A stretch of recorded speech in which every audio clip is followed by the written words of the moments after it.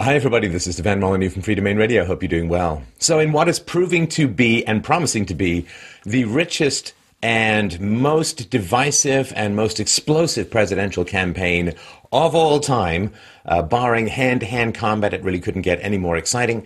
This is a truth about Ted Cruz. He is, of course, number 2 behind Donald Trump at the moment and is promising to be a tough and wily candidate for the nomination for the Republican contender for the U.S. presidency. Now, just for those overseas, we will try and translate some of the intricacies of American politics to our overseas audience, mostly with hand puppets. So, without any further ado, let's dive in. This is The Truth About Ted Cruz.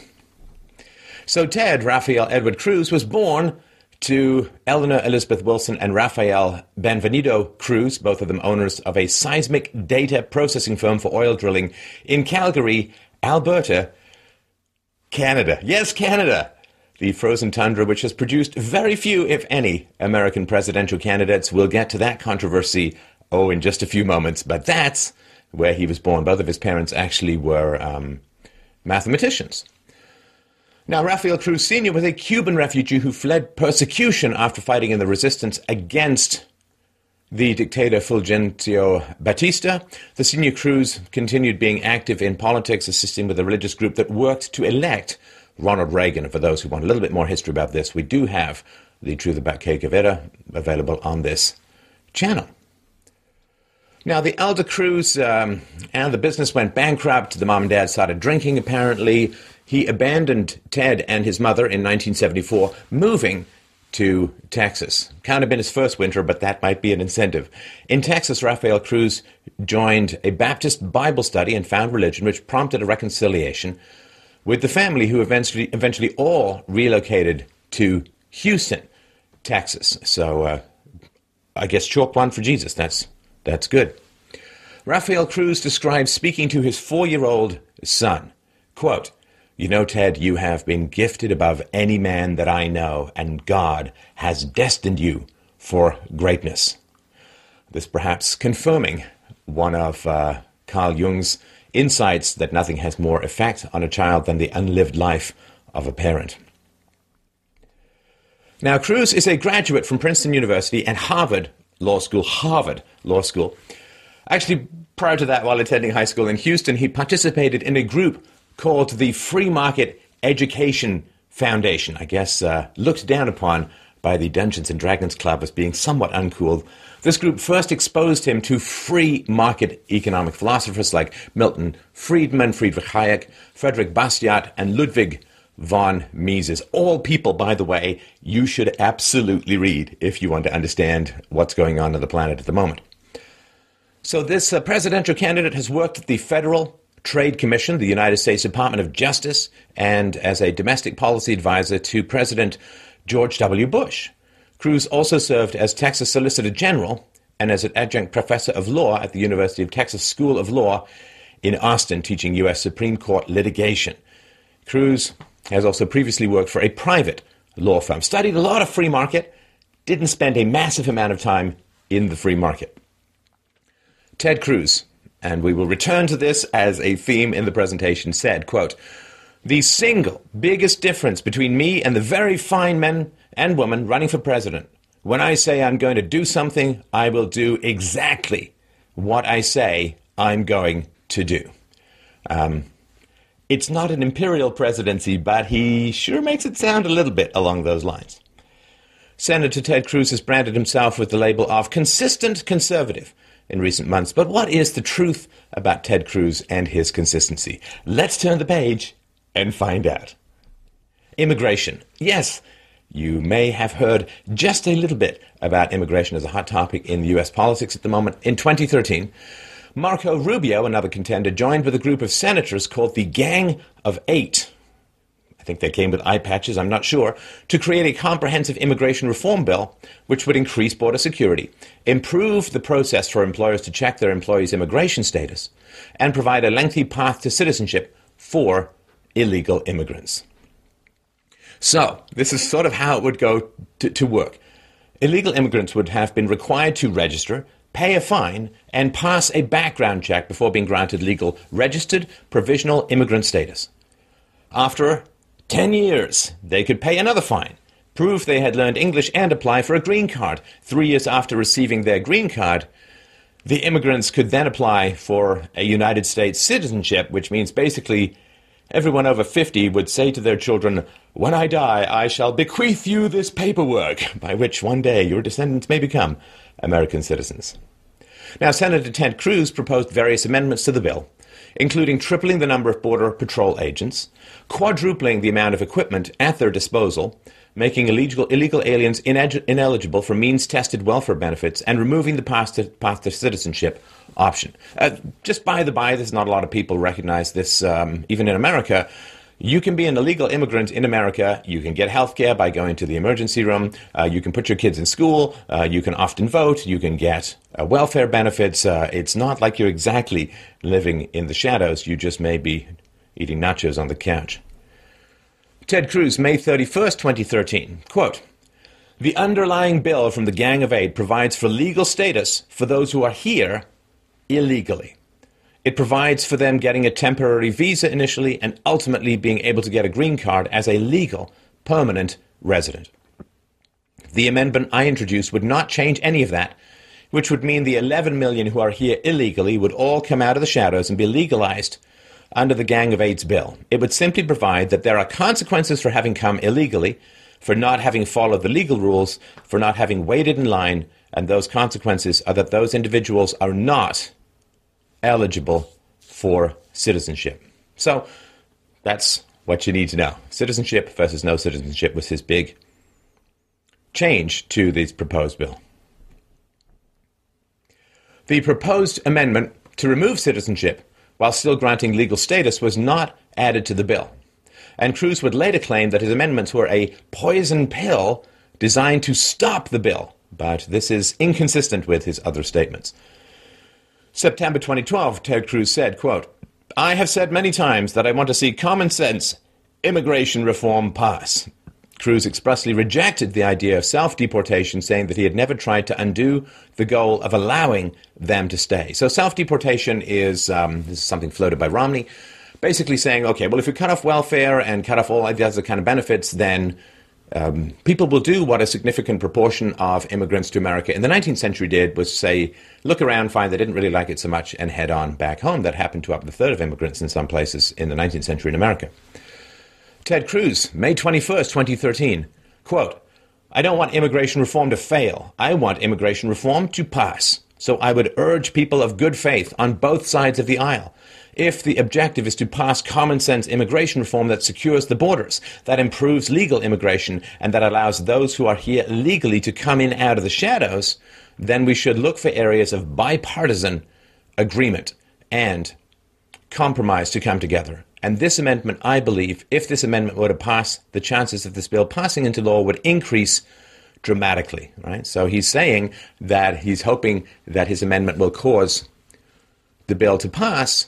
And then later he says, actually, no, it was a poison pill designed to stop the bill. It's kind of no null hypothesis. You can't disprove this Machiavellian three-dimensional chess switcheroos. But, from the outside eye, that's quite a lot of flip-flopping. So much flip-flopping, I would characterize it as making a fish in a boat look like a brick on a shelf.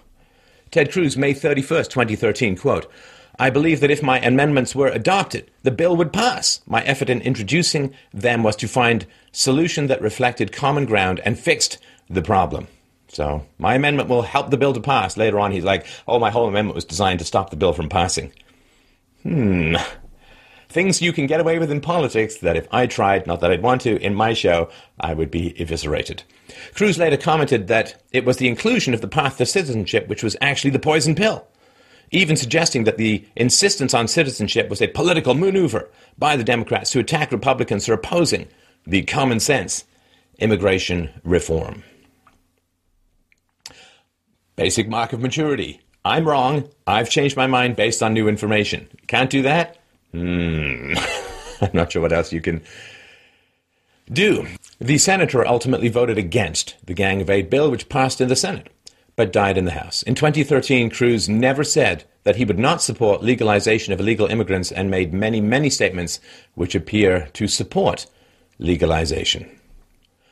Even in August 2015, Cruz's campaign noted that the candidate would refuse to discuss what to do with the undocumented population until the border is secure.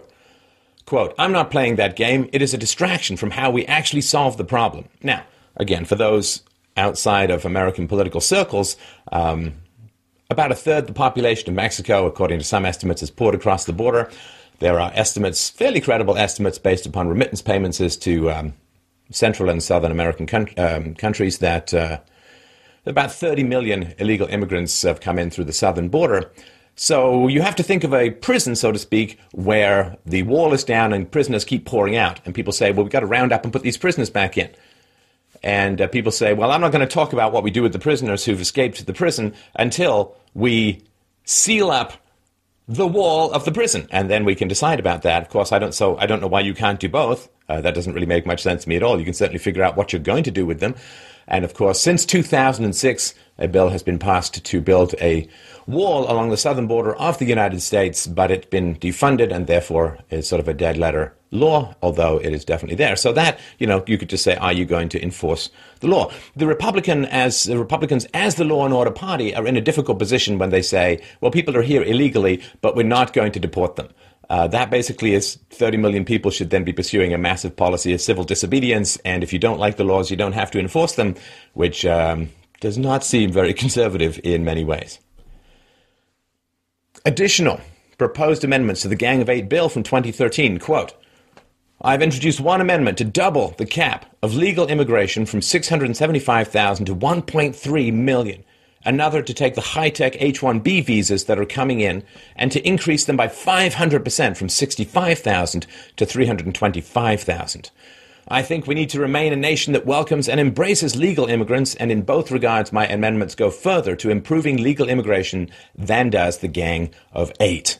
Now, the H-1B visas, this was originally a program in the 50s to bring over one in a million extraordinary Nobel Prize-winning people to maybe teach a course or two at Harvard, and has basically turned into a flood of cheap, often Indian programmers who are displacing American middle-class programmers. In fact, Disney forced the programmers to train their replacements. It's kind of like a tech serfdom in that you really can't look for other jobs. It helps grind wages down, and thus big business is donating a lot to Republican candidates to keep this program going because they've got to make money, and if they don't do it, someone else will. And so that is a big problem. It's one of the things that is why the middle-class wages have been stagnating for so long.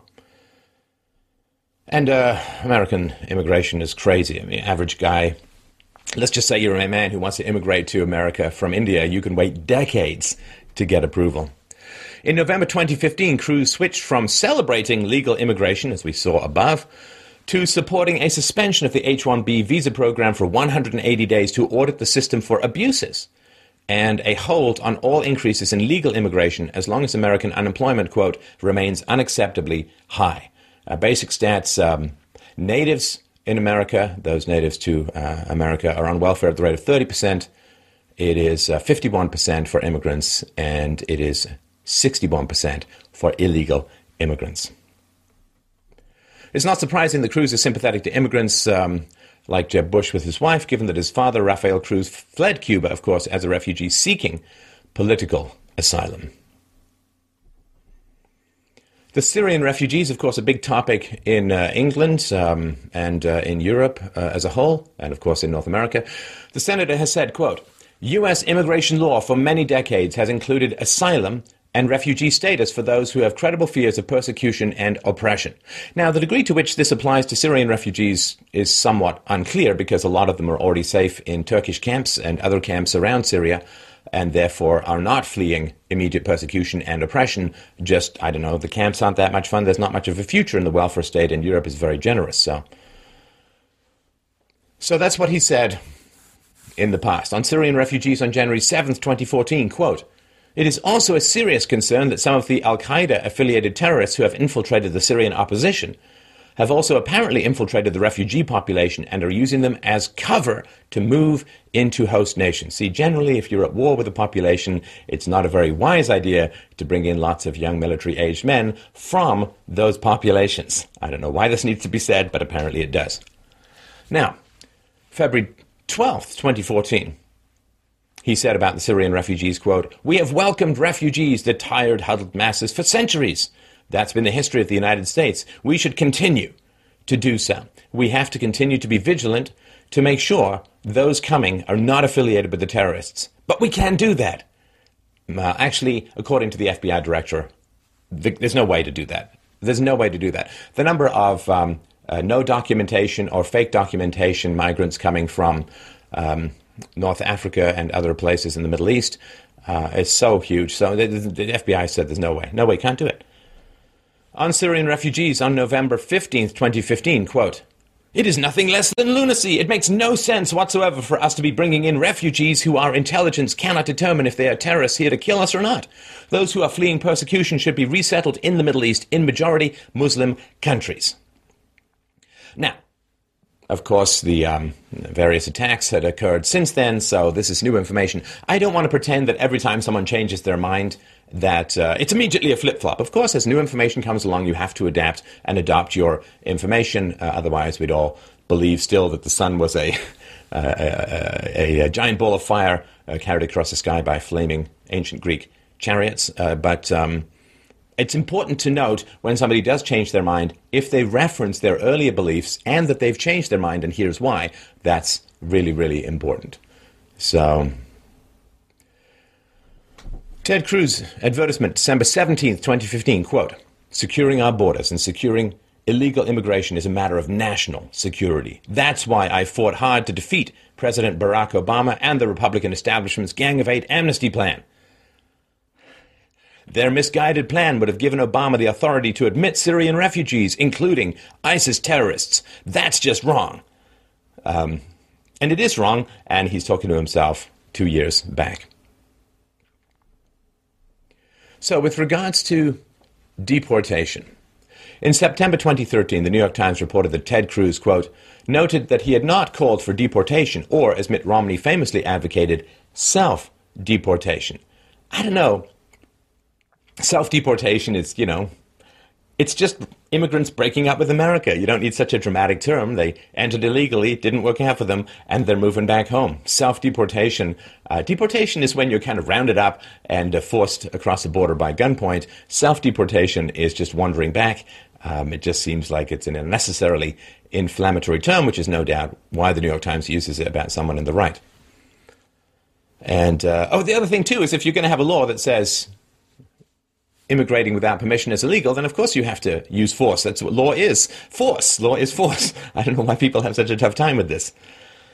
Early in his presidential campaign, Ted Cruz repeatedly refused to answer questions about what to do with illegal immigrants currently in America, calling it a distraction. Quote, "I think we should secure the border and then have a conversation at that point." He's never explained why you can't do both at the same time, other than, of course, he's afraid of inflaming the Hispanic community, which is weird, because looking at the Hispanic community as one giant blob that all support illegal immigration, the illegal immigration that's also driving down their wages and adding to their tax bills is kind of odd. Although, to be fair, Hispanics, like Muslims, do vote overwhelmingly Democrat and leftist. January 5th, 2016, when asked about Donald Trump supporting the deportation of all the illegal immigrants, "Are you willing to say the same?" He said, "Absolutely yes. We should enforce the law. And in fact, look, there's a difference. He's advocated allowing folks to come back in and become citizens. I oppose that."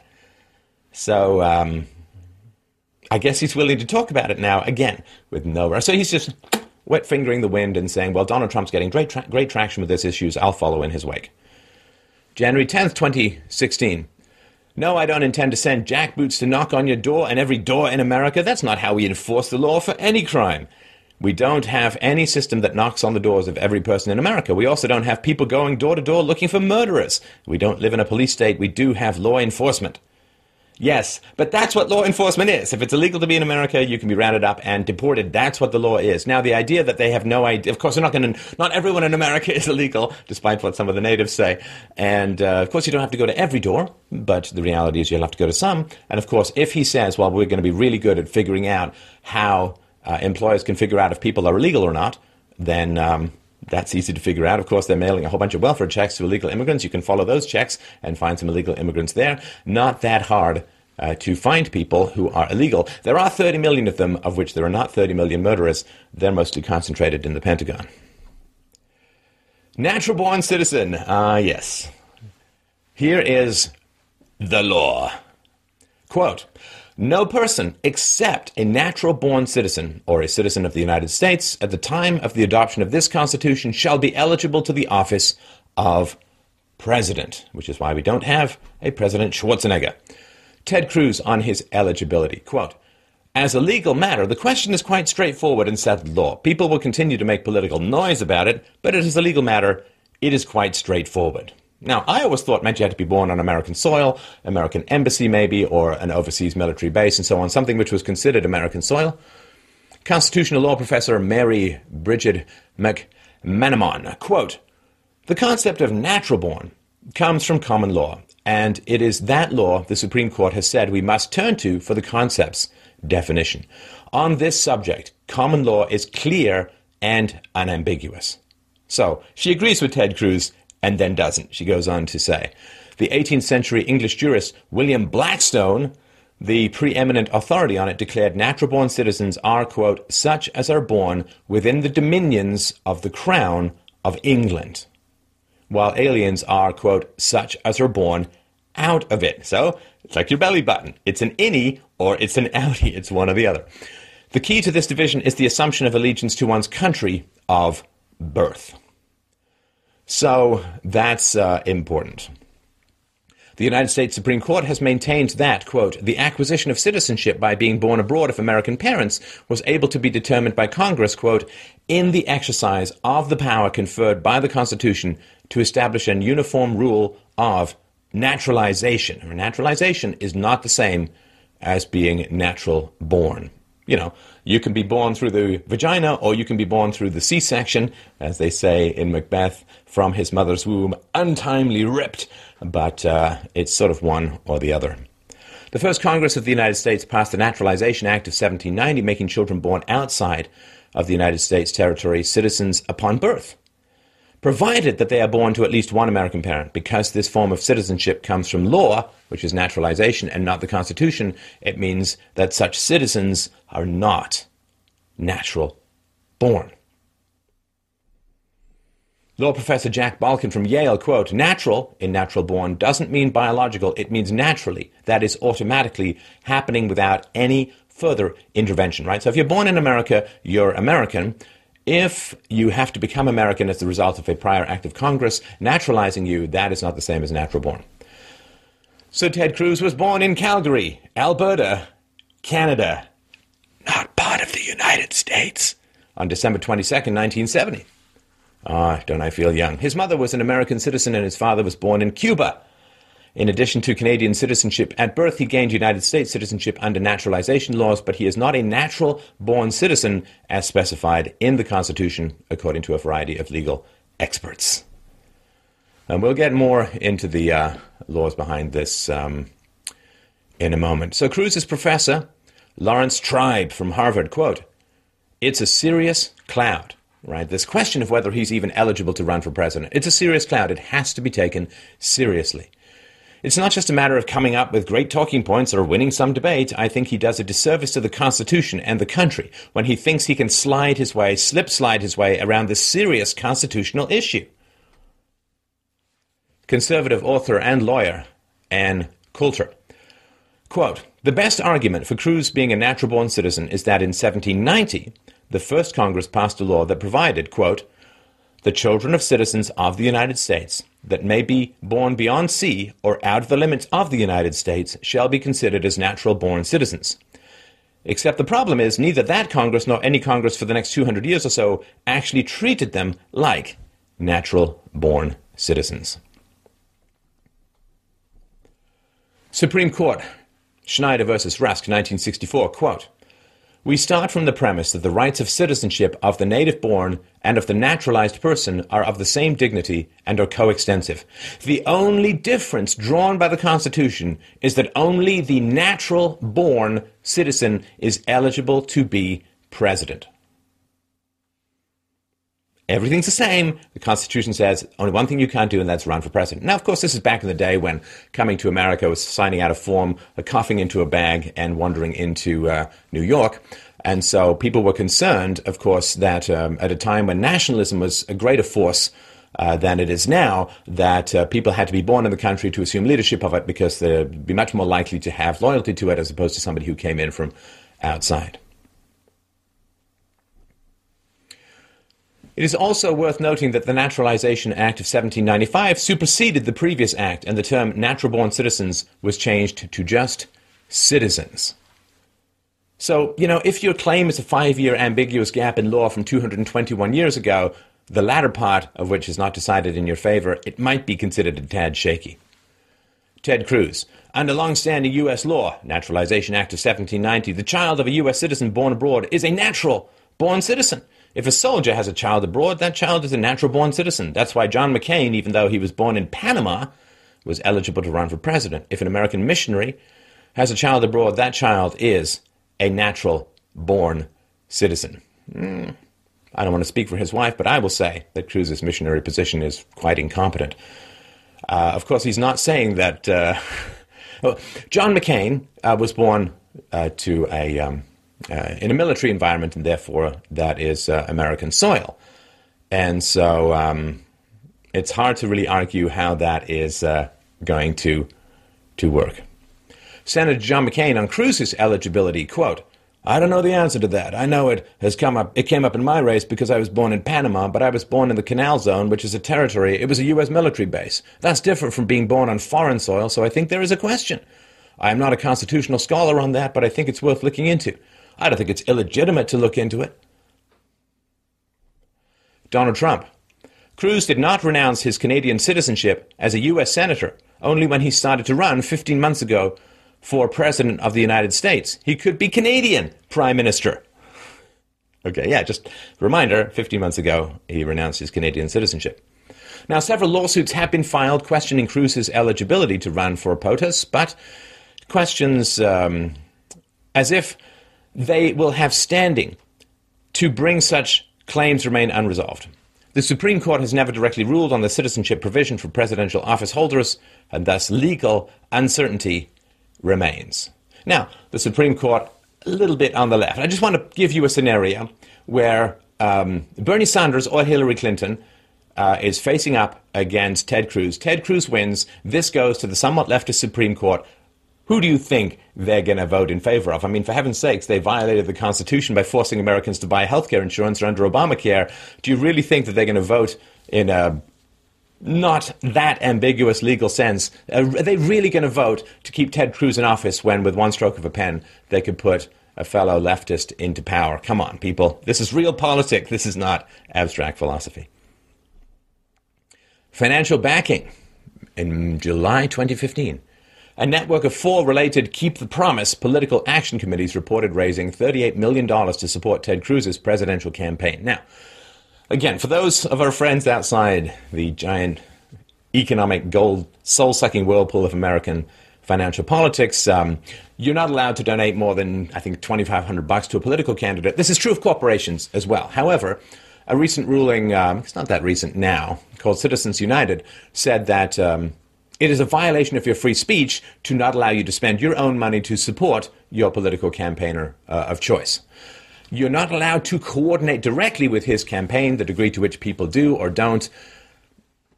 It could happen. It might not happen. There are trillions of dollars at stake in government power benefits to big corporations, and so I'll let you figure out whether big corporations might try skirting the law or not. I know where I stand on it, but so this is sort of how you can raise so much money. You can't donate directly, but you can donate to some group called the Political Action Committee, which is supporting his campaign.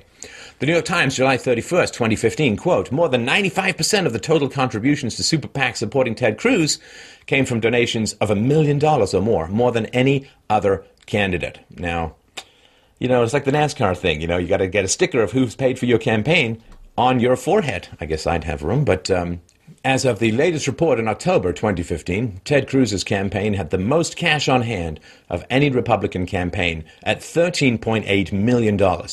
This doesn't include PAC, Political Action Committee cash on hand, as the deadline for those reports is January 31st, 2016. Robert Mercer has worked for the hedge fund Renaissance Technologies since 1993 and now serves as co-CEO. chief executive officer. Renaissance Technologies' flagship Medallion Fund has earned average annual returns of 35% for 20 years, thus pushing the boundaries of mathematical possibility, including averaging 71.8% return from 1994 through to mid-2014, before fees. So this is, even during the last economic crash, that is a staggeringly high return on investment.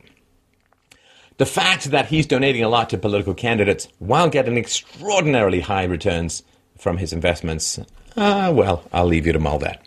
Now, according to the New York Times, the Internal Revenue Service has been investigating Renaissance Technologies for a minimum of 6 years, claiming that it used complex financial structures to underestimate its tax bill by $6 billion over 14 years. So, I don't know. Maybe the IRS thought they were a conservative charity and investigated from that. 6 years. So we've got some financial wizards at the highest order of intelligence dodging mouth-breathing IRS neckbeard trolls. I can see who's probably going to win, but there may be some concern over all of this. The technique used by Renaissance Technologies was the subject of a United States Senate hearing in 2014, and it remains unclear if the IRS and Renaissance have resolved their dispute. But $6 billion. So this guy is being chased down by the IRS. We don't know what's happening at the moment, but I'm just going to say it again. $6 billion. It's the updated inflation-adjusted $6 million man. Ted Cruz, quote, "My criticism with Washington is they engage in crony capitalism. They give favors to Wall Street and big business, and that's why I've been an outspoken opponent of crony capitalism, taking on leaders in both parties." So crony capitalism is you give money to political candidates in return give you favorable legislation or bailouts or some sort of advantage, and that's called crony capitalism, and it drives people crazy, but it's the way that the game has to be played if you want to make money these days. Candidate Ted Cruz has called for the abolition of the Internal Revenue Service and supports the institution of a 10% flat tax.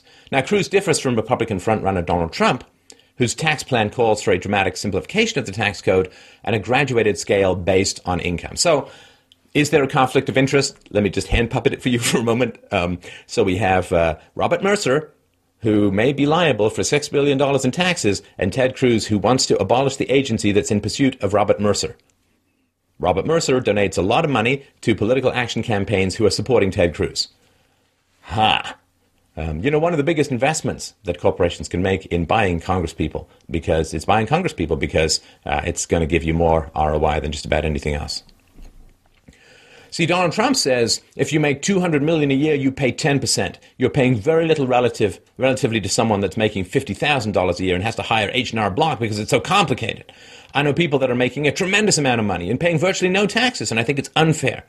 The hedge fund guys won't like me as much as they like me now. I know them all, but they'll have to pay more. So that's Donald Trump, because, of course, Donald Trump is almost exclusively self-funding his campaign, unprecedented in American politics for someone to gain high office, potentially, without being beholden to special interest groups whose prey is generally the middle class. Peter Schiff, a good friend Peter, quote, "I think it's a good issue for Trump because he knows his opponents can't attack it because they're trying to get money from Wall Street. It's probably winning him some support. Of course, Barack Obama got the most money from Wall Street of any presidential candidate in history. And, hey, there's a bailout. Shocking. Now, it is reported that the Breitbart Media Group is also funded by Robert Mercer. Now, I actually like Breitbart. I think they do some excellent reporting. So this has nothing to do with that. Let's get to the backing of them. As is the political data company Cambridge Analytica, which is working with the Cruz presidential campaign. Again, sources for all of this are below in the description. Politico wrote, quote, "Breitbart executive chairman Steve Bannon has worked with Mercer on political projects, including Cambridge Analytics, according to conservative finance operatives. They describe Bannon as something of a gatekeeper for Mercer." Politico also wrote, quote, "A spokesperson for the Mercers declined to comment on their involvement in Breitbart.com or whether they have sought to shape the outlet's coverage of Cruz. Breitbart editors refused to comment on the Mercer connection, saying they're a private company and we don't comment on who our investors or backers are."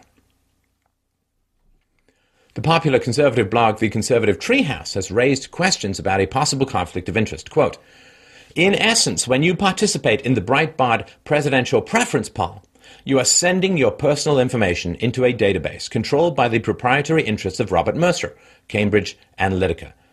The Ted Cruz campaign then uses the data collected to fundraise on behalf of the campaign. The pro-Ted Cruz Keep the Promise PAC umbrella is managed by Christian activist David Barton. Barton is perhaps best known for his Mercury One charity business partnership with Glenn Beck and frequent appearances on Beck's various media programs. Now, David Barton has made some comments about homosexuality, which are worth checking out, but that's a little bit outside the scope of this little chat. Now, of course, Glenn Beck does seem to have a little bit of a dog in the fight in that he recently said he would prefer Bernie Sanders, the socialist, to Donald Trump. Ted Cruz was down at the border with Glenn Beck handing out soccer balls to illegal immigrant children, and I guess it's a bit of a salt and pepper bromance. Undisclosed loans, fairly significant. Now, the Federal Election Commission mandates that federal candidates disclose any loans taken out to finance their campaign operations. The concern, of course, is that loans could be used to subvert campaign finance law and circumvent the rules on the amount of per-person contributions. So if I'm running for office and I borrow $1 million, I have to declare that, because otherwise I could say, well, it was a loan, not a donation, and get $1 million. I pay it back at some preferential rates, and that subverts the contribution limits. So if a candidate takes a secured loan using their own assets as collateral, they put up their house or something, and it's issued at the market rate of interest, that is perfectly legal. If a candidate takes an unsecured loan or gets a favorable interest rate or loan terms, that is illegal. Now, Cruz has depicted the financing of his Senate campaign as a story of loyalty and shared sacrifice for his family. Quote, sweetheart, I'd like us to liquidate our entire liquid net worth, and put it into the campaign. What astonished me then and now was Heidi, within 60 seconds, said, absolutely, with no hesitation. Right, so he's just burning all of his bridges for kindlewood to send up the smoke signals of upcoming conservative freedoms. New York Times writes, quote, a review of personal financial disclosures that Mr. Cruz filed later with the Senate does not find a liquidation of assets that would have accounted for all the money he spent on his campaign. The value of their cash and securities in 2012 saw a net increase of as much as $400,000, even as the Cruzes were supposedly liquidating everything to finance Mr. Cruz's Senate campaign. So if you say we sold everything so I could become a senator, but during the time of running, your assets go up by $400,000, I guess you're going up the down escalator in people's minds. In 2012, as a Senate candidate, Ted Cruz was campaigning against big banks and taxpayer-funded bank bailouts. Now, he was a Tea Party guy, and one of the things the Tea Party hated, taxed enough already, the Tea Party conservative movement attempted to take back conservatism, which generally failed as Tea Party candidates went and stuck their heads ostrich deep into the general trough of taxpayer innards, which is the feeding frenzy in the Washington buffet of hell. They hated the bailouts, right? It was completely unfair. And so he was campaigning against big banks and the taxpayer-funded bank bailouts. Those big banks are just terrible. Those big financial institutions are just horrible. Now, Ted Cruz's wife has worked at Goldman Sachs, a big financial institution, for 10 years. Is currently managing director with the very bank that extended the first undisclosed loan, and that's going to raise some questions, right? So he borrowed money from Goldman Sachs, where his wife worked as managing director, which is like one step down from the very top. Mrs. Cruz is currently on unpaid leave from her position during her husband's presidential run. When previously asked about Goldman Sachs, Ted Cruz noted, quote, like many other players on Wall Street and big business, they seek out and get special favors from government. So they like buying politicians. Hey, I'm going to borrow some money from them.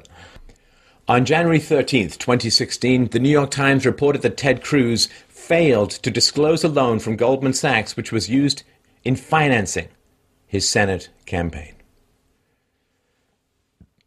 Ted Cruz, after railing against the corruption of big financial institutions and their corrosive effects on buying politicians, refused or failed to disclose a loan from Goldman Sachs used to fund his campaign. He said, January 13th, 2016, It's an inadvertent filing question. The facts of the underlying matter have been disclosed for many, many years. It's not complicated. Our finances were not complicated. We put in the entirety of our savings. We did so through a combination of savings accounts and selling assets and taking a margin loan against other assets. And those facts are clear and transparent, and a technical and inadvertent filing error doesn't change that at all. Ted Cruz at the Republican debate, January 13th, 2016, quote, "The entire New York Times attack is that I disclosed that loan on one filing with the United States Senate, that it was a public filing. But it was not on a second filing with the FEC. So his argument, I put it in one document, I didn't put it in another, these things happen." Although Donald Trump says that his is the most complicated filing, gone on for hundreds of pages, and there's not one error that anyone's found in it so far, but nonetheless, that's Ted Cruz's defense. On January 15th, the Cruz campaign revealed that they had failed to disclose a second loan from Citibank, which was also used to finance his 2013 campaign. Both loans had floating interest rates consistent with those available to wealthy borrowers at the time the loans were issued. There's no question of the legality of the loans, but the filing is important. So there's two filings that Ted Cruz is talking about. There are personal financial disclosure reports, and those are filed annually, and they require non-specific amount information, while the reporting requirements of the FEC are much more stringent and require very detailed information. FEC campaign finance reports are required quarterly and also pre-election and post-election. During the final days of an election, disclosure is required within 48 hours for any new loans or contributions. During one of those required 48-hour pre-election filings, Cruz informed the FEC that he had loaned his campaign approximately $1.4 million, but had failed to disclose that it was borrowed money from Goldman Sachs and Citibank. Former FEC lawyer Kenneth A. Gross. There are two different reporting regimes. The law says if you get a loan for the purpose of funding a campaign, you have to show the original source of the loan, the terms of the loan, and you even have to provide a copy of the loan document to the Federal Election Commission. The Texas Republican primary was held on May 29th, 2012, and Cruz did not disclose taking out any personal loans until July 9th, 2012. And this is essential information for voters to make an informed decision and for opposition research for whoever he was running against, which he did not disclose. He disclosed that he'd loaned his campaign $1.4 million. He did not disclose that he had borrowed this money from two financial institutions. The primary election in 2012 was close and went into a runoff election to be held on July 31st, 2012. Cruz reported loaning his campaign another $400,000 between July 23rd and 25th, before the runoff election. So there was a small window between July 12th, when the Senate received his personal financial disclosure report, and July 31st, when Cruz won the runoff election, that the Texas voters could have been aware that he'd received personal loans after the initial primary election, but there was never a disclosure until now that they were used to finance his campaign. If Cruz was late filing his personal disclosure statement and didn't receive an extension, he would have been subject to a $200 late filing penalty. So, not catastrophic for a guy who seems to misplace over $1 million in his mind. Former FEC official Kent Cooper said, quote, "Cruz's letter to the FEC was still lacking critical information. This failure to disclose to the public meant voters in Texas did not have the required information." Senator Ted Cruz could also be prosecuted for noncompliance. Quote, "In addition to any committee action, the Ethics in Government Act authorizes the Attorney General of the United States to seek a civil penalty of up to $50,000 against an individual who knowingly and willfully falsifies or fails to file or to report any required information. Moreover, anyone who knowingly and willfully falsifies or conceals any material fact in a statement to the government may be subject to fines, criminal prosecution, and sentencing." An FEC complaint has already been filed against Cruz for, quote, "failure to disclose." Now, an FEC complaint is the first step of an FEC investigation. So this is how wild this election cycle is. America could conceivably have a Clinton versus Cruz election, with both candidates being prosecuted by the Justice Department. Clinton, of course, for the security violations in her homebrewed by-the-toilet data dump email server, and Cruz for this failure to disclose.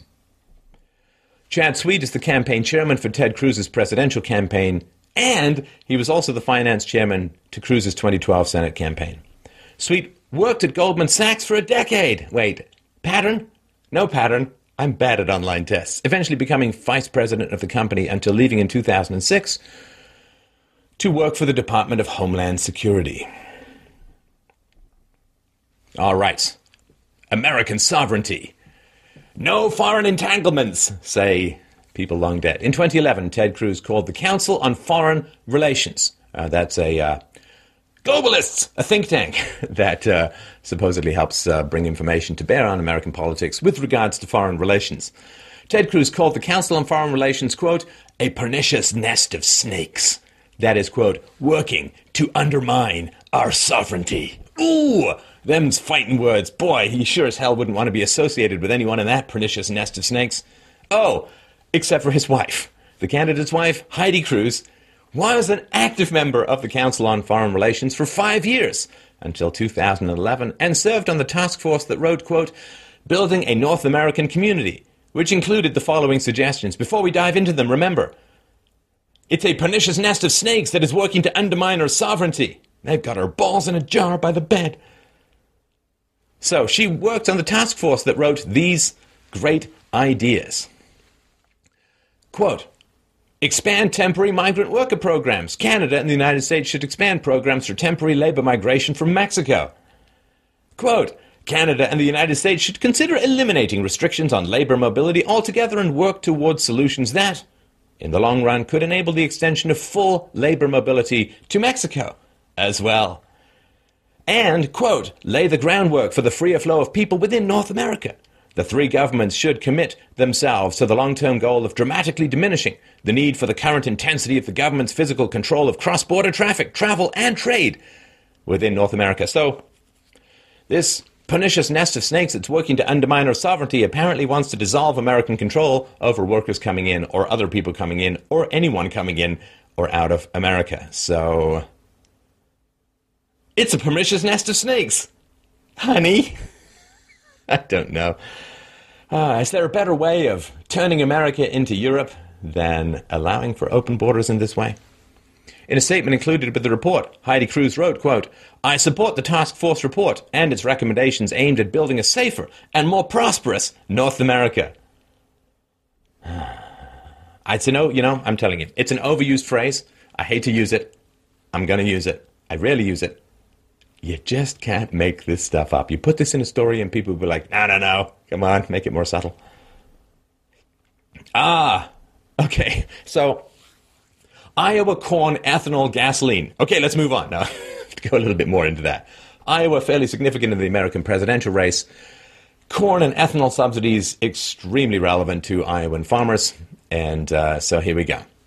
In 2013, Ted Cruz sponsored the Renewable Fuel Standard Repeal Act, which would have immediately repealed legislation that mandates that an amount of corn ethanol has to be blended with gasoline through 2022. The legislation failed. So in America, they are trying to put certain amounts of ethanol, which of course comes from corn, or this corn ethanol does, into gasoline, which drives up the demand for corn and has other effects, which we'll get to in a moment. So he's like, and this is true to his free market principles of his distant youth. He's like, let's repeal this legislation. In 2014, Cruz introduced legislation that would phase out the renewable fuel standard over 5 years from whenever the legislation took effect. That legislation also failed. So he's like, okay, we're not going to quit cold turkey. We're going to phase it out. And that failed as well.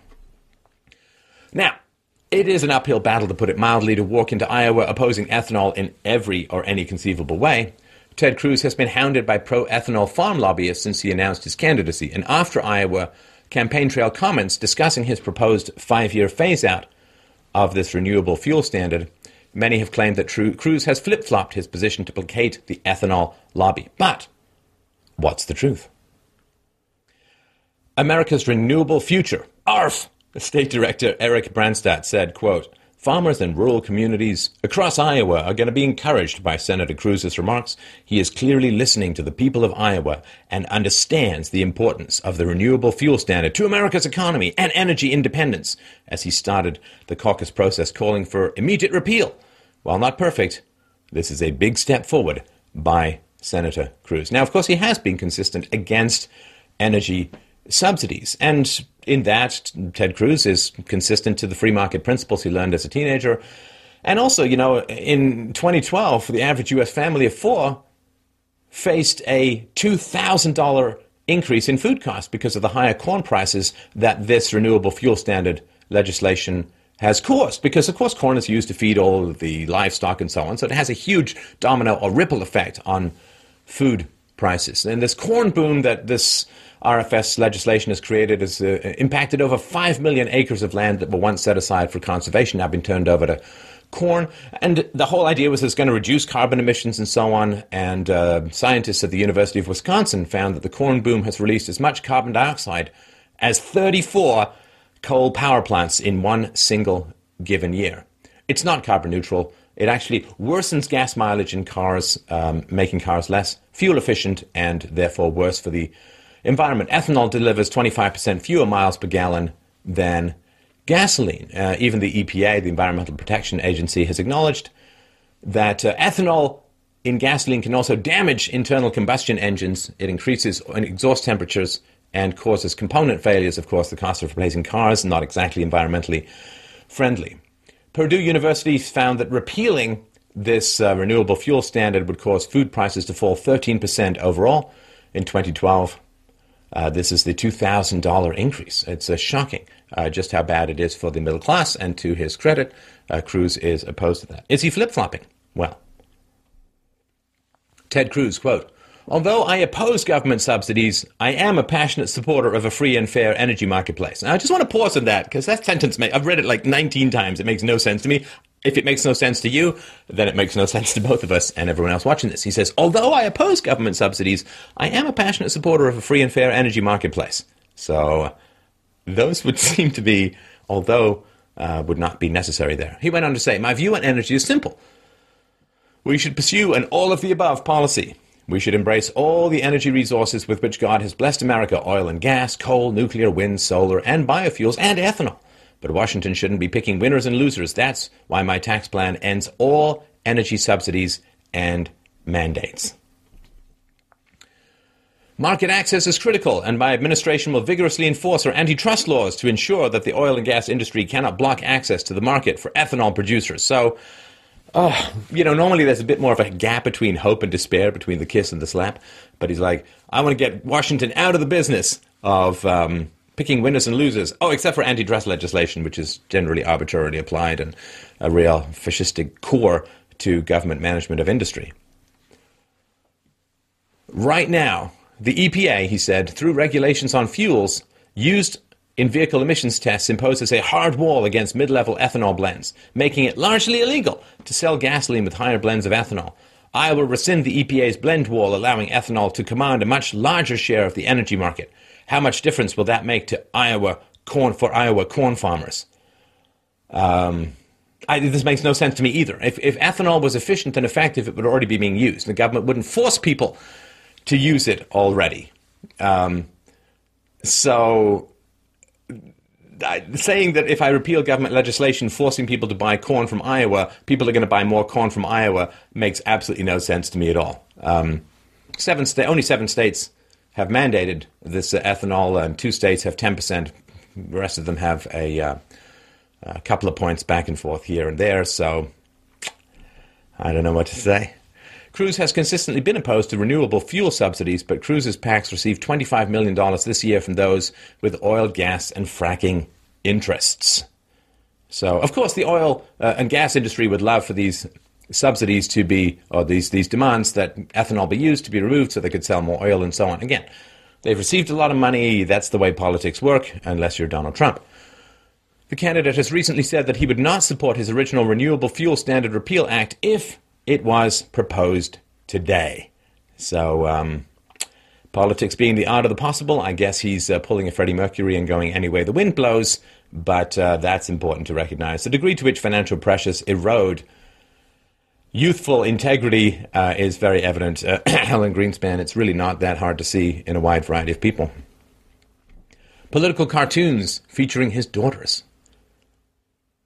Ted Cruz's young daughters have been very visible during his campaign. The Washington Post released a political cartoon depicting them as monkeys on a leash amid claims that the senator uses his children as political props. Cartoonist Anne Telnaes, quote, "There is an unspoken rule in editorial cartooning that a politician's children are off limits. I've kept that rule except when the children are adults themselves or choose to indulge in grown-up activities, as the Bush twins did during George W. Bush's presidency. But when a politician uses his children as political props, as Ted Cruz recently did, then I figure they are fair game." Well, you can hit the politician for doing that. I don't know how you'd hit the kids. Ted Cruz, when he saw the cartoon, wrote, "Classy at Washington Post makes fun of my girls. Stick with attacking me. Caroline and Catherine are out of your league." So, Ted Cruz is pushing back against any perception that he uses his children as political props. The Washington Post pulled the cartoon, and Cruz launched an emergency fundraising appeal seeking to raise $1 million in 24 hours in response to the situation. Quote, "My daughters are not fair game. I'm sickened. I knew I'd be facing attacks from day one of my campaign, but I never expected anything like this. This is an emergency. All hands on deck. Click here to make an instant emergency contribution and help me fight back." Okay, what can I say? They're either political props or they're not, and if they're not, don't use them as money raisers. Ted Cruz addressing Hillary Clinton's dishonesty. Donald Trump is a non-spanking parent. Now, those who've known me for any period of time, I am vehemently opposed to spanking. It's a violation of the non-aggression principle. But anyway, Ted Cruz addressing Hillary Clinton's dishonesty. Quote, "You know, I'll tell you, in my house, if my daughter Catherine, the 5-year-old, says something she knows to be false, she gets a spanking. Well, in America, the voters have a way of administering a spanking." So, political cartoon, really bad. Hitting your 5-year-old daughter, excellent. The Trans-Pacific Partnership Agreement. Stay awake. We'll keep it brisk, I promise. April 21st, 2015. Senator Ted Cruz and Representative Paul Ryan announced their support for Trade Promotion Authority, TPA, not to be confused with those reports from Office Space, otherwise known as Fast Track, to be added to HR 2146, the Defending Public Safety Employees Retirement Act. See, you get a nice name and stuff all these other kinds of fish innards in it. Trade Promotion Authority, called Fast Track, has been enacted on and off since 1974. If passed, it has a lifespan of 6 years and remains in place regardless of a presidential administration change. Paul Ryan and Ted Cruz, quote, "Congress needs to strengthen the country's bargaining position by establishing Trade Promotion Authority, also known as TPA, which is an arrangement between Congress and the President for negotiating and considering trade agreements. In short, TPA is what U.S. negotiators need to win a fair deal for the American worker. So it gives the president wide latitude in negotiating deals so they don't have to go back to Congress. Congress stuffs all of their pork barrels and donor bonuses in it. This fast-track provision would prevent the future Trans-Pacific Partnership Agreement, TPP, from being filibustered, amended, or given a treaty vote. Now, any trade deal approval would only require a 51% vote instead of the two-thirds majority." Senator Jeff Sessions, May 4th, 2015. Quote, "Promoters of TPA should explain why the American people ought to trust the administration and its foreign partners to revise or rewrite international agreements or add new members to those agreements without congressional approval. Does this not represent an abdication of congressional authority?" Now, this is important. Congress has ridiculously low approval ratings, 6 or 7%. And Congress is stuck. I mean, they haven't passed a budget in years, and everything is just horrible. It sort of conforms to Otto von Bismarck's old saying that there's two things you don't ever want to see being made: sausages and laws. And so Congress is not working, and so this is why a lot of the power is tending to be flowing uphill and being concentrated in an increasingly imperialistic presidency, because to get anything done, you have to bypass Congress, and that means executive orders and things like that. So this is another example. Rather than fix Congress, just give more power to the president. That never goes wrong. Rome! May 12, 2015. The House passed the seemingly uncontroversial bill based around law enforcement and firefighter retirement benefits, and it headed to the Senate. May 22nd, 2015. Ted Cruz voted nay on a specific amendment, quote, to require the approval of Congress before additional countries may join the Trans-Pacific Partnership Agreement. The amendment, which would require congressional approval for China to join the TPP, was ultimately rejected. Okay, voting nay. June 4th, 2015, the Senate passed a bill by unanimous consent, thereby avoiding a roll vote on record. The bill included the new Paul Ryan and Ted Cruz proposed TPA. So unanimous consent, it's not really unanimous consent, it's just a tricky way of hiding votes on a particular bill. June 18th, 2015, the House accepted the TPA change, but this time the bill was passed by only a few votes and was returned to the Senate. Ted Cruz, June 23rd, 2015, quote, since the Senate first voted on TPA, there have been two material changes. Quote, first, WikiLeaks subsequently revealed new troubling information regarding the Trade and Services Agreement, or TISA, one of the trade deals being negotiated by Obama. Despite the administration's public assurances that it was not negotiating on immigration, several chapters of the TISA draft posted online explicitly contained potential changes in federal immigration law. TPA would cover TISA, and therefore these changes would presumably be subject to fast track. So Ted Cruz, shocked, he tells you, to discover that President Obama could be deceptive. Apparently, he was in a coma during the entire Obamacare debacle of, you can keep your doctor and your premiums will be reduced by thousands of dollars because I have Congress and a lot of policemen. So, it's a bit precious. Ted Cruz, quote, second, TPA's progress through the House and Senate appears to have been made possible by secret deals between Republican leadership and the Democrats.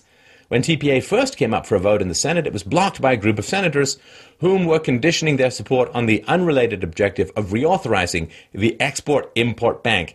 Strap on your mining helmets, folks, we're going into the rabbit hole. The Ex-Im, Export-Import Bank, is a classic example, he said, of corporate welfare. It is cronyism at its worst, with U.S. taxpayers guaranteeing billions of dollars in loans for sketchy buyers in foreign nations. Ex-Im is scheduled to wind down on June 30th, but powerful lobbyists in Washington want to keep the money flowing. Yeah, that's their job. Quote, after witnessing several senators huddle on the floor the day of the TPA vote, I suspected that to get their votes on TPA, Republican leadership had promised supporters of Ex-Im a vote to reauthorize the bank before it winds down. It's hog trading with your children's futures. Quote, at lunch that day, I asked Majority Leader Senator Mitch McConnell, son of a Mitch, what precise deal had been cut to pass TPA. Visibly irritated, he told me and all my Republican colleagues that there was no deal whatsoever. Rather, he simply told them they could use the ordinary rules to offer whatever amendments they wanted on future legislation. Taking McConnell at his word that there was no deal on Ex-Im, I voted yes on TPA because I believe the U.S. generally benefits from free trade. And without TPA, historically, there have been no free trade agreements. Now, if you want to look at the Trans-Pacific Partnership, apparently it's not free trade unless you decimate half the rainforest to print out the contents. International trade expert Gary Hufbauer said, quote, inclusion of TISA under TPA was never a secret. Right, so TPA fast track, TISA has these immigration things which weren't supposed to be there. He continued, any immigration changes in TISA will be limited to L visas, company transfers, and possibly H-1B visas, and be quite limited in number. So this excuse for the flip-flop has zero merit. Cruz campaign spokesman Rick Tyler on the position change, quote, Senator Cruz remains a strong supporter of free trade and fast track. Ted Cruz, June 24th, 2015.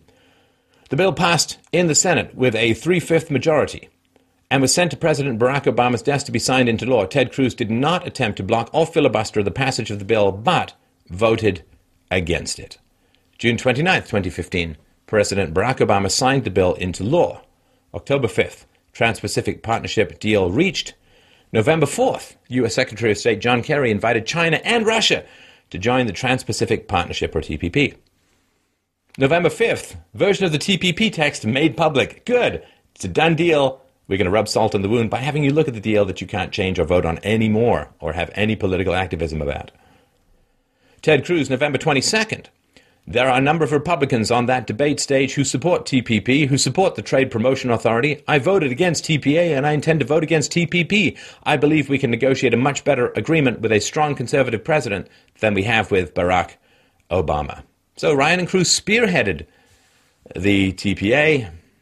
So either, I didn't even know. You can mull this one over yourself. It's a Gordian knot. Second Amendment, guns, guns, guns. An old interview clip has circulated with some claiming Cruz has flip-flopped on the Second Amendment, gun ownership and strengthening background checks. Ted Cruz, January 6, 2013, and I quote, "Are there things we could do? Sure.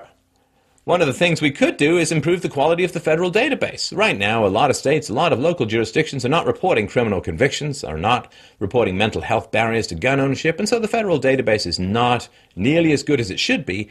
That would be a common sense improvement." Ah, the word common sense. Doesn't it just make everything common sense? Can you get me some common sense cereal? It tastes like common sense. Please put some common sense milk in it so I can fart some common sense. Cruz has defended 31 states in District of Columbia v. Heller, where the U.S. Supreme Court overturned a ban on firearms in the landmark decision and was awarded the National Rifle Association's 2010 Carter Knight Freedom Fund, which, quote, rewards exemplary activities in the support and protection of the right to keep and bear arms for his work on the case. So, yeah, fairly good on Second Amendment, to be fair, of course. He's also authored legislation to strengthen citizens' Second Amendment rights and allow interstate firearms sales. NRA Executive Vice President Wayne Lapierre, it's a pretty French name for a gun owner, quote, "Ted Cruz is one of our nation's leading defenders of the Second Amendment. For over a decade, Ted has fought tirelessly to defend our constitutional right to keep and bear arms, and his leadership was absolutely critical to our major victories before the U.S. Supreme Court." Ted Cruz, "It is a constitutional right to protect your children, your family, your home, our lives, and to serve as the ultimate check against governmental tyranny for the protection of liberty. Guns are absolutely essential to protect you against arbitrary and expansionistic government power. Except in Oregon. Nowhere in Oregon does that rule apply." Ted Cruz on the Oregon Rancher standoff, which we've done videos on, you can see below. He said, "Stand down peaceably. We don't have a constitutional right to use force and violence and to threaten force and violence on others. So guns are there to help protect you against the government, but you're not allowed to use them to protect yourself against the government." Well, what are you going to say? It's politics. Hold your nose. It doesn't get better from here. So, Ted Cruz's support of Chief Justice John Roberts is more of a character issue. So going back in time, July 20th, 2005. Quote, "As an individual, John Roberts is undoubtedly a principled conservative, as is the president who appointed him. But as a jurist, Judge Roberts' approach will be that of his entire career, carefully, faithfully applying the Constitution and legal precedent. Judge Roberts is a lawyer's lawyer, and that matters immensely, especially for the U.S. Supreme Court. The Senate should confirm him swiftly." So this is Ted Cruz's recommendation, showing his judgment of character and his ability to tell how somebody is going to act ideologically in the future. He's known him for 20 years. Cruz has known Roberts for 20 years, and he's, quote, "been a friend, and I liked and admired him." They were both pallbearers at Chief Justice William Rehnquist's funeral, both clerked for Rehnquist, in fact.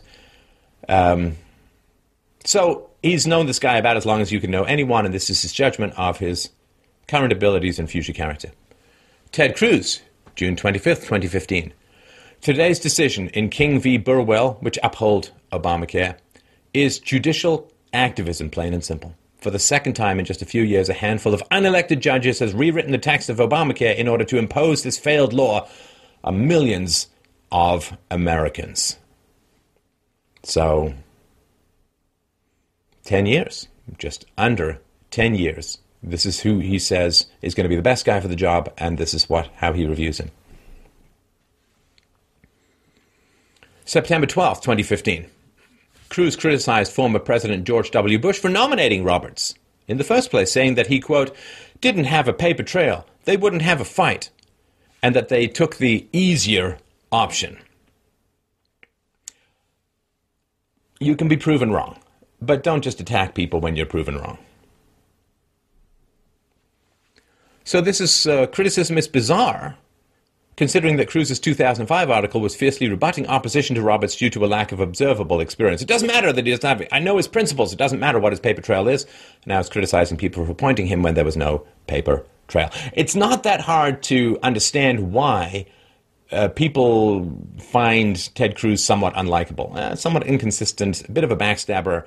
There are patterns that, these are just some, but it's not that hard to figure out. So if Trump's praise of Hillary is some sort of deal breaker on his judgment, even though that was a political maneuver for somebody who needed the approval of politicians to get anything done, how is this for Ted Cruz? No particular motive here. Ted Cruz, September 16th, 2015. It was a mistake when he was appointed to the Supreme Court. He's a good enough lawyer, but he knows in these Obamacare cases that he changed the statute. He changed the law in order to force that failed law on millions of Americans for a political outcome. It is true that after George W. Bush, he said, nominated John Roberts, I supported his nomination and I regret that. We have an out-of-control court, and I give you my word, if I am elected president, every single Supreme Court justice will faithfully follow the law. If you knew a guy for 20 years and he didn't even remotely faithfully follow the law and violated the Constitution, how on earth are you supposed to guarantee that? Like, politicians say this stuff like they can just magically wish away their past judgments. Has he learned so much in 10 years? What has he learned about judging people now? How could he? It's kind of ominous that the president say, you will follow the law. Or what? I mean, how are you going to force them to follow the law? Crazy. Now, these, interestingly enough, he's kind of insulting the Chief Justices of the Supreme Court of the United States, kind of talking trash to them. Now, these are the people who are going to decide if Cruz is eligible to become president. How's that going to work out? I'll leave you to be the judge of that. So Cruz has called for a constitutional amendment that would require justices to stand for election every 8 years. In 2011, as regard federal stimulus spending, Cruz criticized President Barack Obama's job creation plan as, quote, yet another rehash of the same big government stimulus programs that have consistently failed to generate jobs. Government doesn't create jobs, the private sector creates jobs. So this is goes all the way back to a Bastiat, an argument. The government spends money to create 500 jobs. Everyone says, yay, 500 jobs. They don't see the unseen, which is all the jobs not created that probably would have been much more sustainable because the government took all of that money out of the economy to create these jobs. In July 2009, Cruz filed a legal brief on behalf of the Texas Retired Teachers Association, arguing in favor of the legality and constitutionality of the Texas state government using federal stimulus money to cut a one-time $500 check to some 250,000 retired teachers. So stimulus spending really, really bad, except in 2009 when he worked very hard and got paid very well to defend just that. Ted Cruz, quote, these checks will directly impact the Texas economy and will directly further the greater purpose of economic recovery for America. So government spending is really bad for the economy, except when I'm on a case representing teachers, in which case it's fantastic for the economy. I'm so glad I'm not in politics.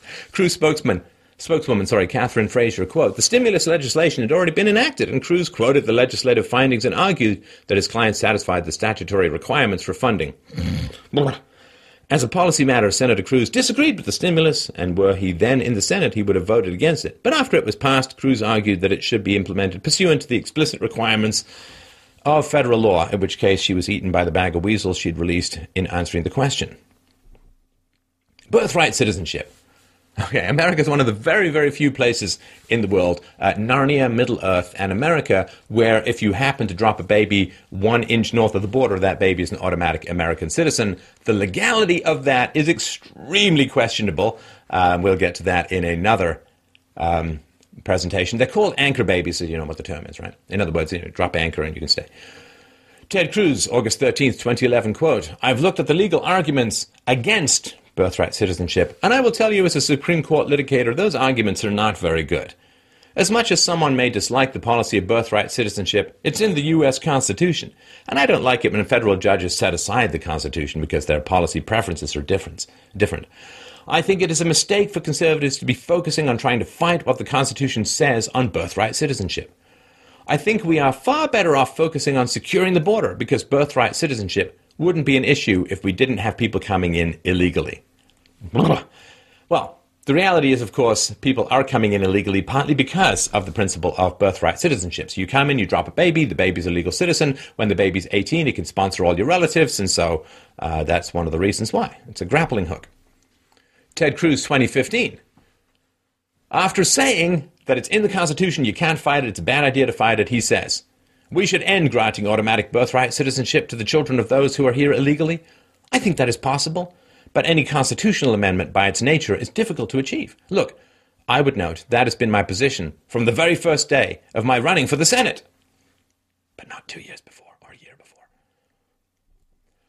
Quote, I think birthright citizenship as a policy matter doesn't make sense. We have right now upwards of 12 million people living here illegally. It doesn't make any sense that a law automatically grants citizenship to their children because what it does is it incentivizes additional illegal immigration.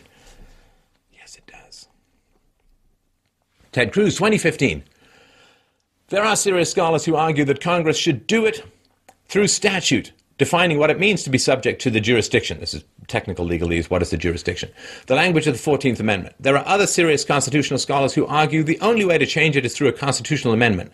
My view is we should pursue either or both, whichever is effective. I think I could say that about anything.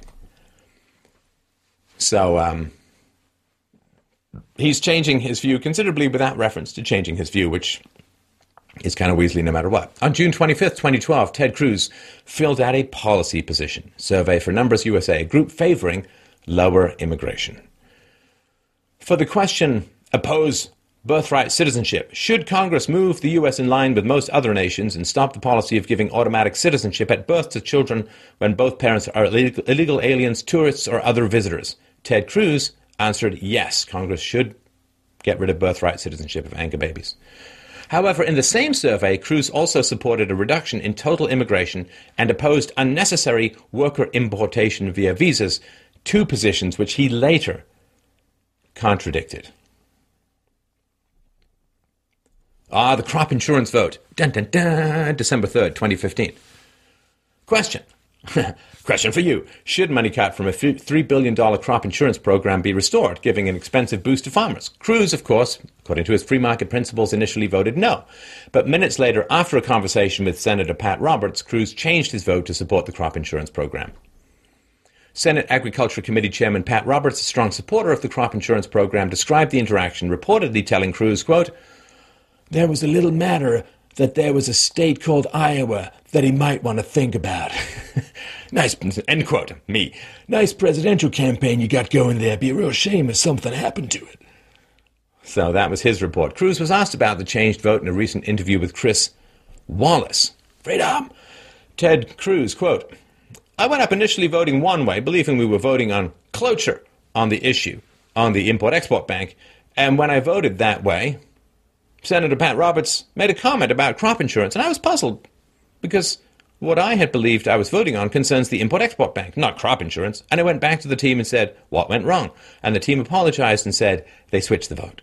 Chris Wallace said, Pat Roberts says that's not the way it happened. He came up and tried to get you to change your vote and explained and specifically said this will hurt you in Iowa. That's what he says. Ted Cruz, Pat said it was about crop insurance, and I was completely puzzled because my staff briefing had said the order of votes. And you often have a bunch of votes in the Senate, and they change the votes sometimes. And so my staff had gotten it wrong. They've briefed me on the wrong report. So he changed his vote. And I said the voters could do that. Hey, didn't fulfill your promises, taking my vote back. NSA spying. When Cruz supported the updated version of the USA Freedom Act, which ended the U.S. government's bulk collection of phone metadata, he framed his vote as a victory for civil liberties and privacy. Currently, Cruz frames it as now enabling U.S. authorities, quote, to search more phone records than we were under the prior program. So, we're restricting them. Freedom. We've expanded it. Freedomish. Ted Cruz on Edward Snowden. 2013, he's the guy who dumped a whole bunch of data and fled to Russia.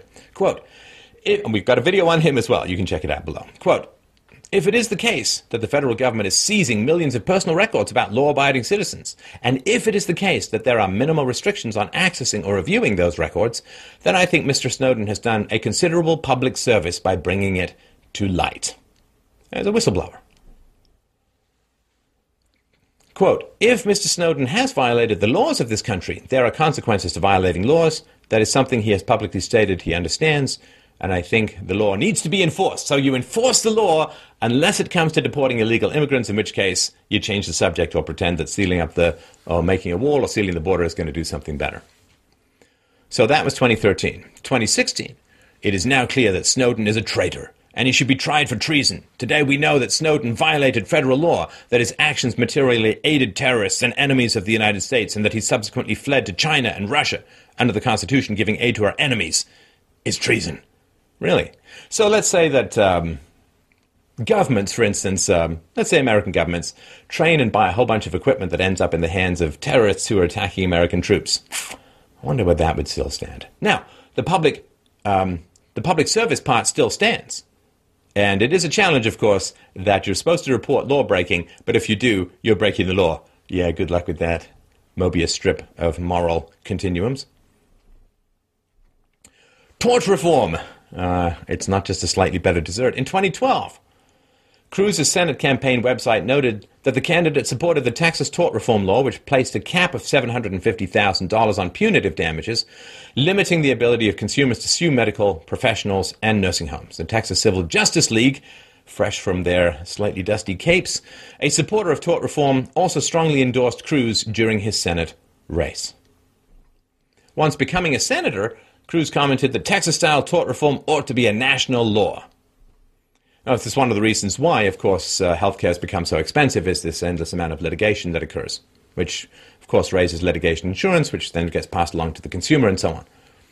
Now, it's really, really bad to oversue. Just wrong. Bad as a whole to oversue. We ought to have a law against it.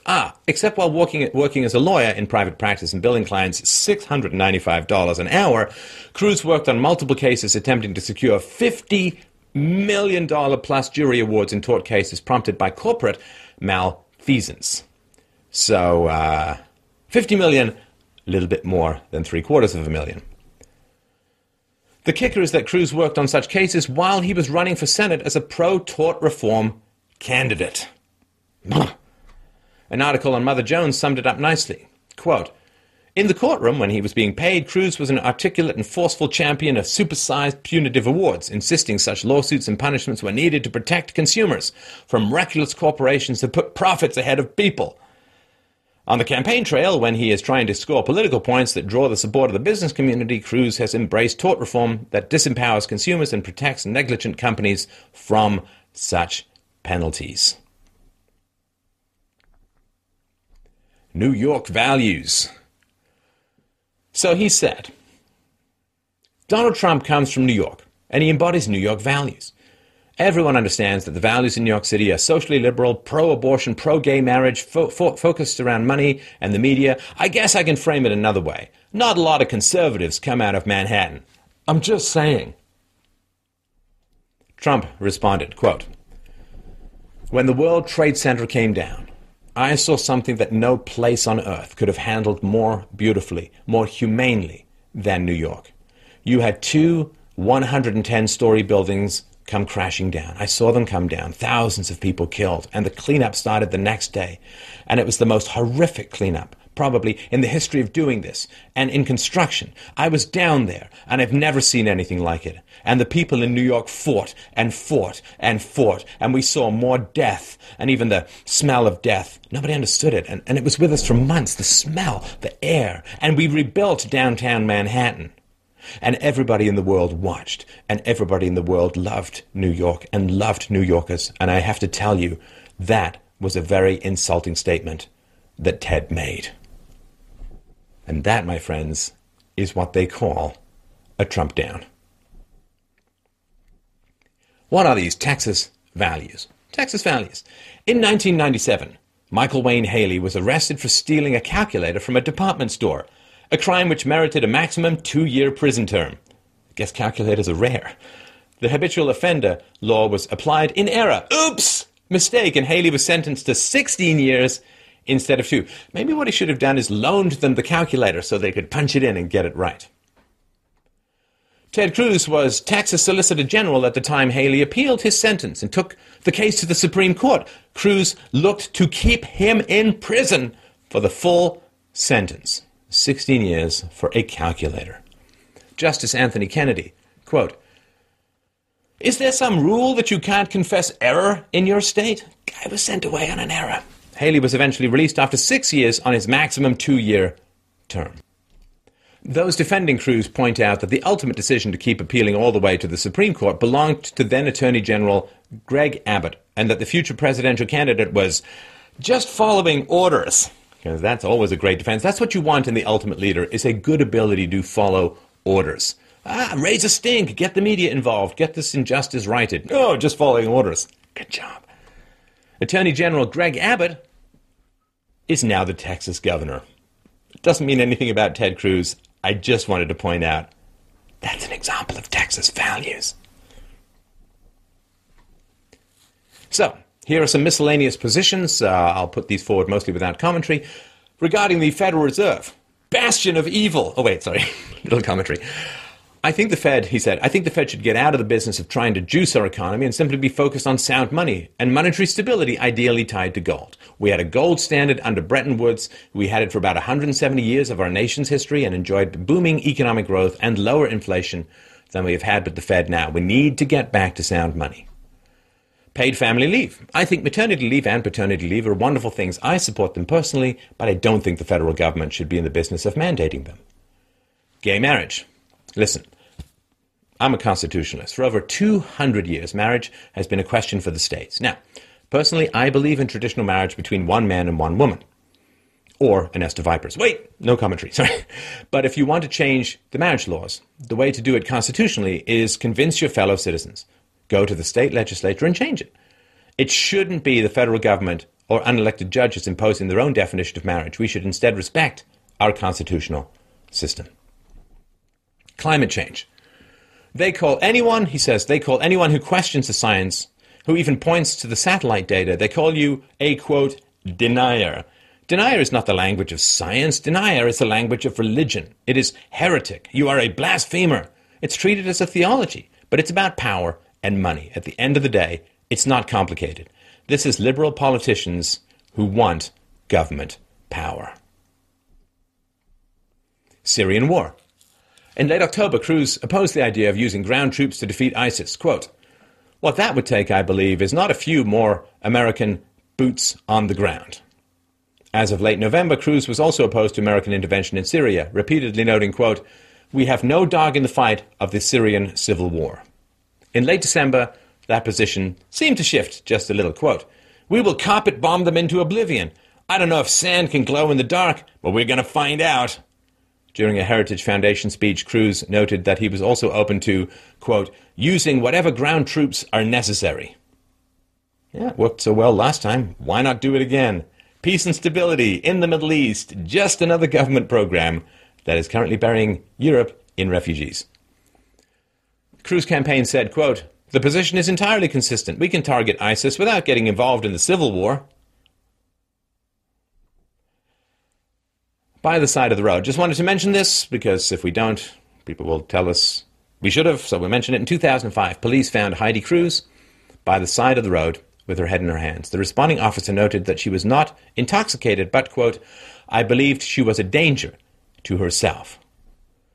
Cruz campaign statement, quote, about a decade ago when Mrs. Cruz returned from D.C. to Texas and faced a significant professional transition, she experienced a brief bout of depression. Like millions of Americans, she came through that struggle with prayer, Christian counseling, and the love and support of her husband and family. You'll read about it. Just wanted to give you a little context. Common Core. This is federally mandated educational standards. Briefly. Quote, we should repeal every word of Common Core. We should get the federal government out of the business of curriculum. Education is far too important for it to be controlled by unelected bureaucrats in Washington. Education needs to be at the state level or the local level where we as parents have direct control over the standards, over the mores, over the curriculum that is being taught to our kids. Common Core is being used by the federal government as a mechanism to force a uniform curriculum to put federal bureaucrats in charge of what is taught to our kids. So apparently, the federal government is so bad, it's such a violation of states' rights, so incompetent that he wants to run it. Oh, all right. Regarding the Iran deal, while Cruz has vociferously opposed the Iran deal, he's been criticized for voting for a bill which ceded the Senate's constitutional power to ratify treaties by a two-thirds majority. Politico, quote, though it gives Congress an avenue to reject the lifting of legislative sanctions that will be a key part of any deal with Iran, it explicitly states that Congress does not have to approve the diplomatic deal struck by Iran, the United States, and other world powers, nor does it treat an Iran agreement like a treaty. And again, this bypassing of Congress is a continual focus. The system gets, Congress is just like that dickish, deadwood, do-nothing worker that you have to keep rooting your work around because he just says he'll get stuff done and clogs up the whole system. Rather than reform Congress to make it effective or efficient, everybody just has to work around it, which is how imperialism really grows. Ted Cruz, quote, "Ultimately, I voted yes on final passage because it may delay slightly President Obama's ability to lift the Iran sanctions, and it ensures we will have a congressional debate on the merits of the Iran deal." I guess after it's passed. Americans for Limited Government President Rick Manning, quote, "The continued evisceration of the treaty, advice, and consent process by this Senate is particularly alarming, as this vote creates a clear pathway for Iran to achieve its nuclear dream. I expected better." Marijuana legalization. Cruz opposed recreational marijuana despite his own admitted use in his youth, but believes that legalization is a states' rights issue. Quote, "When it comes to a question of legalizing marijuana, I don't support legalizing marijuana. If it were on the ballot in the state of Texas, I would vote no. But I also believe that's a legitimate question for the states to make a determination. I think it is appropriate for the federal government to recognize that the citizens of those states have made that decision." Cruz has previously criticized the Obama administration for the non-enforcement of federal drug laws regarding marijuana legalization. Quote, "I would suggest that should concern anyone. It should even concern libertarians who support that policy outcome, because the idea that the president simply says criminal laws that are on the books, we're going to ignore them, that is a very dangerous precedent. So the state should do it, but the federal government should enforce it." Got it. Abortion. Cruz is strongly pro-life and, quote, "would allow the procedure only when a pregnancy endangers the mother's life," including opposing abortion for rape and incest victims. Cruz has also proposed making abortion illegal without overturning Roe v. Wade, citing the Equal Protection Clause in the 14th Amendment and applying it to the unborn. Death penalty. Quote, "I spent a number of years in law enforcement dealing with some of the worst criminals, child rapists and murderers, people who've committed unspeakable acts." Cruz said, "I believe the death penalty is a recognition of the preciousness of human life, that for the most egregious crimes, the ultimate punishment should apply." So, those are some thoughts, some facts, some quotes about Ted Cruz and where he stands on a variety of issues. I hope this is helpful. Of course, we're trying to get as much information to people out as possible in this, as I repeat myself, most exciting of election cycles. Sources and notes for all of this are below. Please like, share, and subscribe. We look forward to seeing your comments on how we can improve these kinds of presentations. Last but not least, of course, if you find this information and this aggregation of facts and arguments helpful, if not downright essential, please help us out. No government subsidies for us. No, Donald Trump is not writing any checks to us, and neither would I accept them if he did. Not that he would, but you can help us out at freedomainradio.com/donate. If you're going to do some shopping, you can go to fdrurl.com/Amazon to use our affiliate link. Doesn't cost you anything and does help throw a few pieces of cheddar our way. So this is Stefan Molyneux. Thank you so much for watching. Have a great day.